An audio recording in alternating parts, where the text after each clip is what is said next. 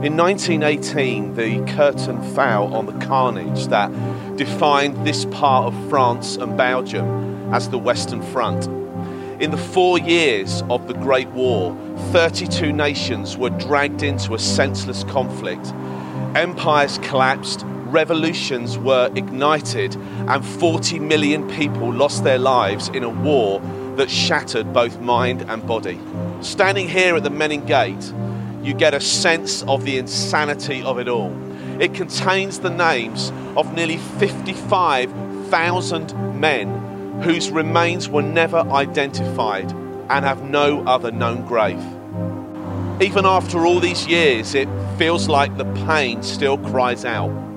I've been to many of the battlefields across Europe, and in each place it feels like there is a spiritual imprint that is caused by a catastrophic loss of life. Presenting the gospel of Jesus Christ to as many people as I do, the question of human suffering is so often put forward as the reason why a God of love cannot possibly exist. But the Bible portrays the heart of a father that is revealed through the person of Jesus Christ, his Son, and that God has identified with the pain of the broken and the bereaved in a way that baffles the imagination.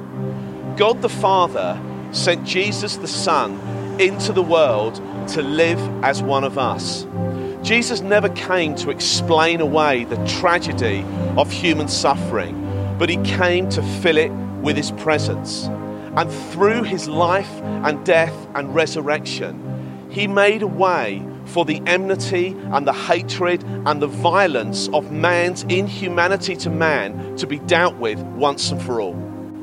2 years after the end of the First World War, a secret military operation took place here on the Western Front. A team of people were handpicked and told nothing about the operation that they were going to be involved in. They exhumed the remains of up to 6 British soldiers from various makeshift battle cemeteries along the fighting areas of the Western Front. Each of the bodies was draped in the Union Jack, and the following morning, one of them was selected at random. The other 5 were reburied. The selected body was placed in a coffin and was taken by horse-drawn carriage to Boulogne. On its arrival in Boulogne, the coffin was taken through the streets that were lined with 1,000 French children. It was then loaded onto HMS Verdun, and that V-class destroyer then sailed for Dover, escorted by 6 battleships. The coffin was then received in Dover by a 19-gun Field Marshal's salute. Following a ceremony at Dover, the coffin was then put on a train bound for London. On its arrival, it was put onto a gun carriage and then taken through the streets of London through vast crowds in total silence to Westminster Abbey on the morning of November the 11th.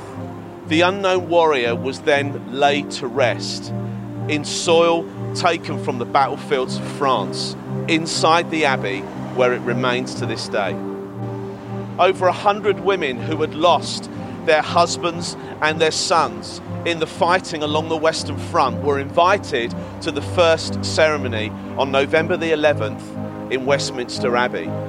And now every year on that date, the descendants and relatives of over 500,000 soldiers whose remains were never identified could believe that the unknown warrior is him.